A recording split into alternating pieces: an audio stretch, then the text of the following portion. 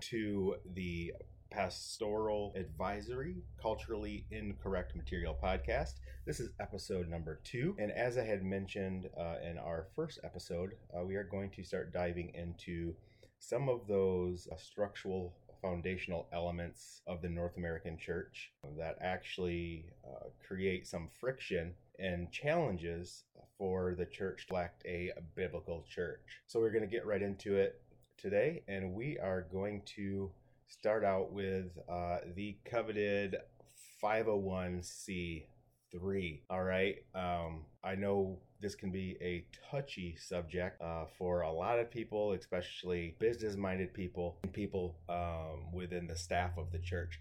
But I do believe it's something important that we need to discuss. Now, before I continue on, I want to make sure that everybody is aware that I do not believe there is anything intrinsically wrong with a 501c3. I don't believe there's anything intrinsically wrong with the church trying to pay as little taxes as our government allows, right? The Bible teaches us to, pay Caesar what is Caesar and God what is God's, right? And so if the government allows those types of tax breaks, I don't see anything intrinsically wrong with churches taking advantage of those, right? That's something that we're allowed to, and it could be a significant benefit to the church. However, I do want to point out some critical aspects to the 501c3 and some of the issues that it presents within the traditional church, kind of putting some blockage in the way of it being able to be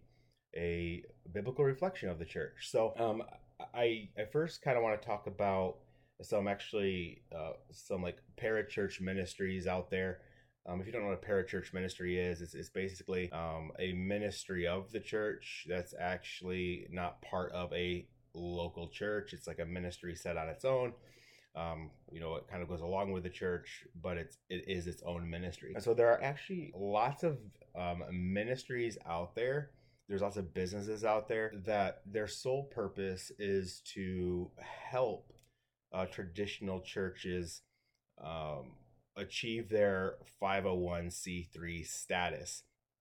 And again, there's nothing intrinsically wrong with it, but let's look at some of the things that these ministries focus on. So I want to read a quote out of my book, which actually comes from a website that's focus is helping churches get their 501c3s. So this is what their website says. It says, it has never been easier to get started. The Get Started plan, I did change that name, has helped thousands of churches obtain a 501c3 tax-exempt status and establish a strong foundation that protects what God has given them to lead. This proven system results in maximized protection while building strength on which to grow. Now, on the outset, especially from like a business perspective, that sounds great. It sounds fantastic, right? I mean, what church doesn't want to be protected? What church doesn't, want to have strength, for it to grow? I would think every church, would want that, right? But what's interesting about that is it sounds really good, but it's actually counter-scriptural, right? And so even though this company, may help churches obtain their nonprofit status, we have to look at the underlying message. And the underlying message is that a strong church foundation relies on what? Its nonprofit status. Its strength comes from its financial state, and protection comes through whatever organization is providing the 501c3 status, right? And what that means is like when this ministry's methods and practices are implemented, the church will be protected. But that is not what Scripture teaches us. Scripture actually teaches us that our protection actually comes from God. Our strength comes from God.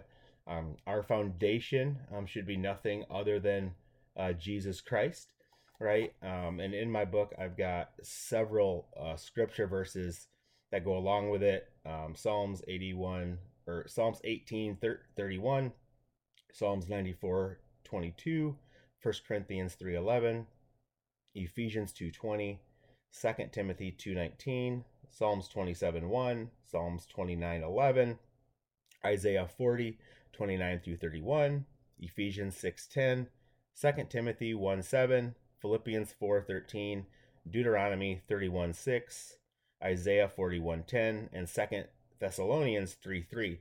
All of those scriptures talk about something to the effect of where our power comes from, where our strength comes from, and it all points right back to God. So we have to make sure that we are not relying on organizations like this, or we are not relying on our 501c3 to provide this protection and strength.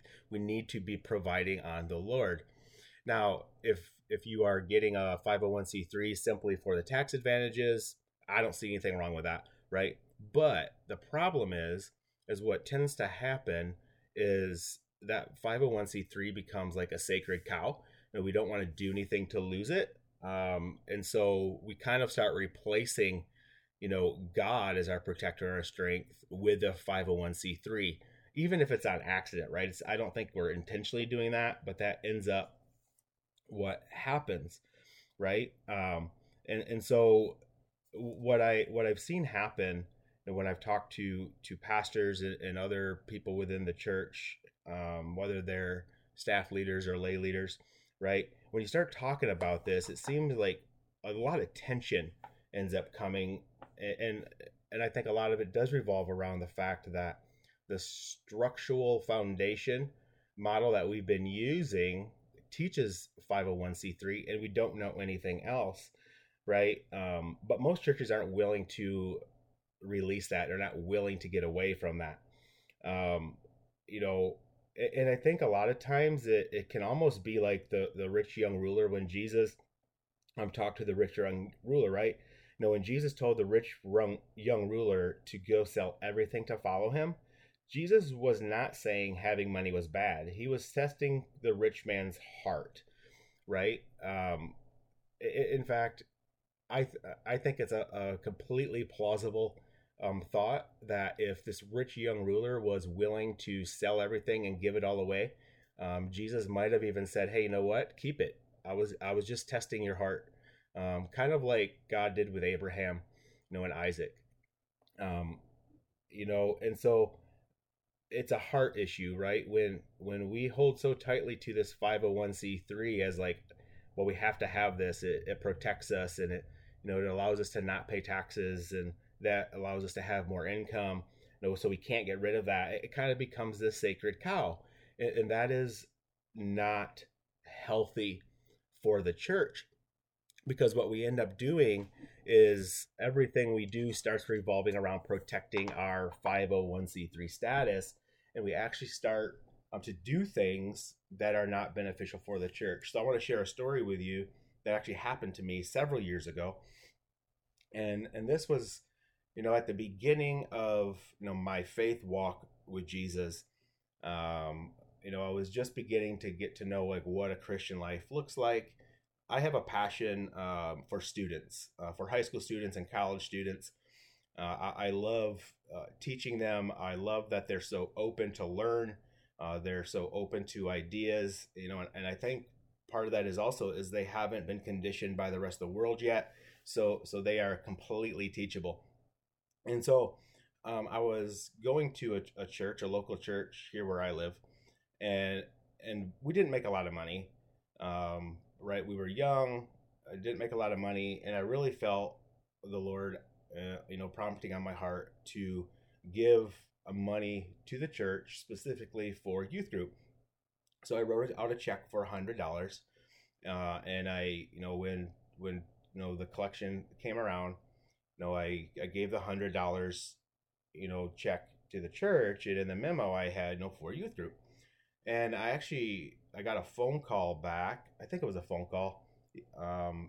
Regardless, the secretary, or the treasurer called me, and I said, "Hey, we got your check, and We just want to let you know that we're not able to cash that or deposit that because you wrote it that you want it to go to youth group, and we cannot give money to a specific ministry. And I knew nothing about how the ministry works, so I asked them why. And she said because of our 501c3 status, we have to remain nonprofit. And so if we donate money to a specific area in the church and that ministry doesn't need that money, or we have met our budget, that money can't be used. And that made absolutely no sense to me. None whatsoever. So they wanted me to give it just like as a general offering. And I wasn't willing to do that because I really felt that the Lord wanted it to go to the youth ministry. And so I didn't. I did not give that $100. I took the check back.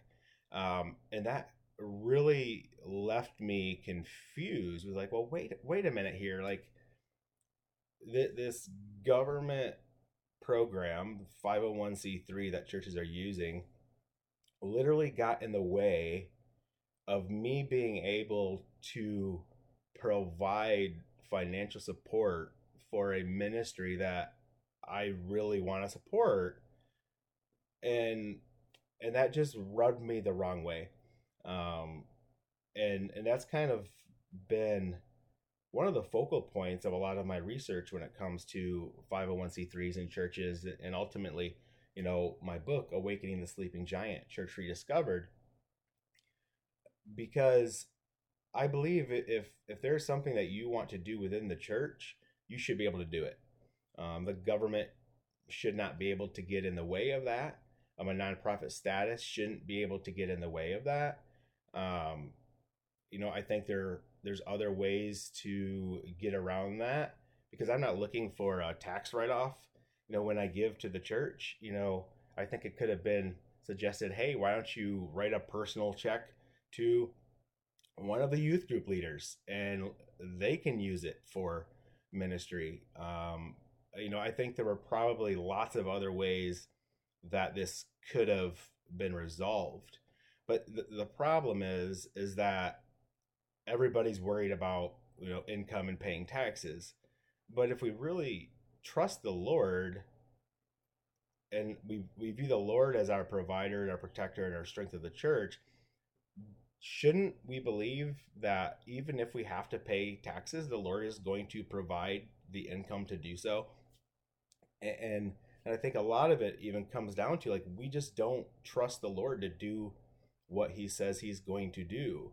We have to implement these outside sources because we don't trust the Lord. We're not trusting the Lord to do those things. Now again, if you want to have a 501c3, there's nothing intrinsically wrong with that. But when that starts interfering with the church reflecting a biblical church, and when that starts interfering with actual ministry, that's when it becomes a problem. And as my book talks about, it all begins with that foundational system, the foundational structure. Because remember, the structure demands the outcome. And so when you have a church that's built up on a business platform or nonprofit platform, they're essentially the same, right? They're functioning the same way. The only difference is how they track their finances, how they record their finances, and how they file their taxes. But as far as how it operates, they're essentially the same thing. They are designed to bring in as much money as possible, right? And that's what churches have a general fund for, is for that overflow, right? They can have an overflow in the general fund because that can go wherever. They have a budget they got to meet. I'm not a 501c3 expert. I don't know all of the details, but I do know, like, that's why they have this general fund. That way that money can go wherever, right? But you don't necessarily know where that money is going, and I would say it's pretty fair to say that most churches are not sharing their financial statements, so the church knows where their money's going. I'm not even saying it's necessarily necessary, but the point of that is that the 501c3 gets in the way of being fully obedient to the Lord. And anything that gets in the way of us being fully obedient to the Lord is something that we really should reconsider. Now, I'm not saying I'm perfect and there's nothing in my life that doesn't get, there's things in my life that get in the way of that. And, every day I'm growing, every day I'm changing, and like Paul said, I'm running the race to win it. But there's things I definitely do that I shouldn't do, right? Just like Paul said, like I do the things I don't want to do, and the things I want to do, I don't do, and I don't understand that. It's a mystery. But when we're talking about the church specifically, especially the local church, I think we need to be asking ourselves, should we be utilizing a 501c3? Or should we just be a, quote unquote, for profit, entity, right? That maybe we don't make any profit, or what does profit look like? We still give money away, right? We can still help people out, right? But then the limitations that we have are significantly less, right? But I think there's even a better way to do that in a much more biblical way, and that revolves around how the church actually gathers and what does that look like, right? Because in the United States, when we hear the word church, we automatically think of this big building where everybody gathers, in this organization and all of this stuff. But that's not what we see in Scripture, right? We do see large gatherings, but it typically was in public places, or somebody's home or property, right? There wasn't like this organization that met somewhere huge, regarding the Christian church. Now, obviously, you have the synagogues where the Jews met, but that's completely different, right? And so I think we need to begin asking ourselves, is even the gathering structure, does that align with Scripture? And I don't think it does, because what we start seeing is that the structure we're using actually starts requiring a lot of different things, right? It requires a building, which requires money. You have utilities and you have staff and all this stuff, which requires more money, right? And as we talked about in episode 1, more money requires more people. More people require, us to attract more people. And by attracting more people, that will ultimately lead to a compromise of truth, right? And so I think we need to start looking at, and this is really what my book talks about, is gathering together in much smaller groups, right? Maybe in somebody's home, in a barn, in somebody's property. Maybe somebody owns a business and they've got a conference room that they'll just let you meet in for free, right? But there's no need to gather on a regular basis, in a large area. We can do that in smaller numbers, right? And we'll be talking about this later in my book, but my book walks through like the progression of church growth, starting small and ending with multiple smaller locations, and then having larger gatherings, larger regional gatherings on a less frequent basis. But we're going to get into that later. Today, I just wanted to talk about the 501c3. So I really hope that makes a lot of sense to you. If you have any questions, please email me at bethechurch.go@gmail.com. I would love to try to answer questions. If you want to be on the show, email me at the same address and we will schedule a time to get you on. So I hope you guys enjoyed this. I hope it made some sense. I hope it begins some new conversations.